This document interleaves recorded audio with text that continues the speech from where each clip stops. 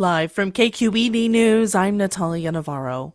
Opponents of two San Francisco measures are mobilizing residents to vote no, saying the proposals will harm communities of color. Measure E would reduce public oversight of the city's police department and expand surveillance programs. Measure F would require residents to pass a drug test before receiving public benefits. Tinesh Hollins is the executive director of Californians for Safety and Justice and rallied voters in the Mission District yesterday.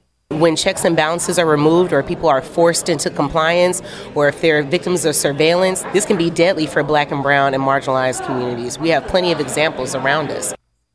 According to filings with the SF Ethics Commission, proponents have spent over $2 million in support of the measures. That compared to under $250,000 by their opponents. Bay Area utilities say they'll have enough water for residents this year, despite a lower-than-expected allocation from the state. California water managers announced they're planning to limit deliveries from the state's reservoirs, citing lagging seasonal precipitation, though estimates don't account for recent heavy rainfall.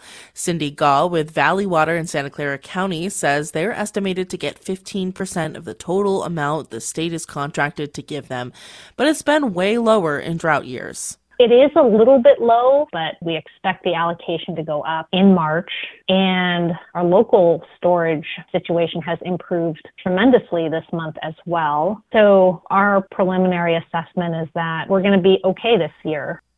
The allocation will be updated in March and then again in April. I'm Natalia Navarro, KQED News.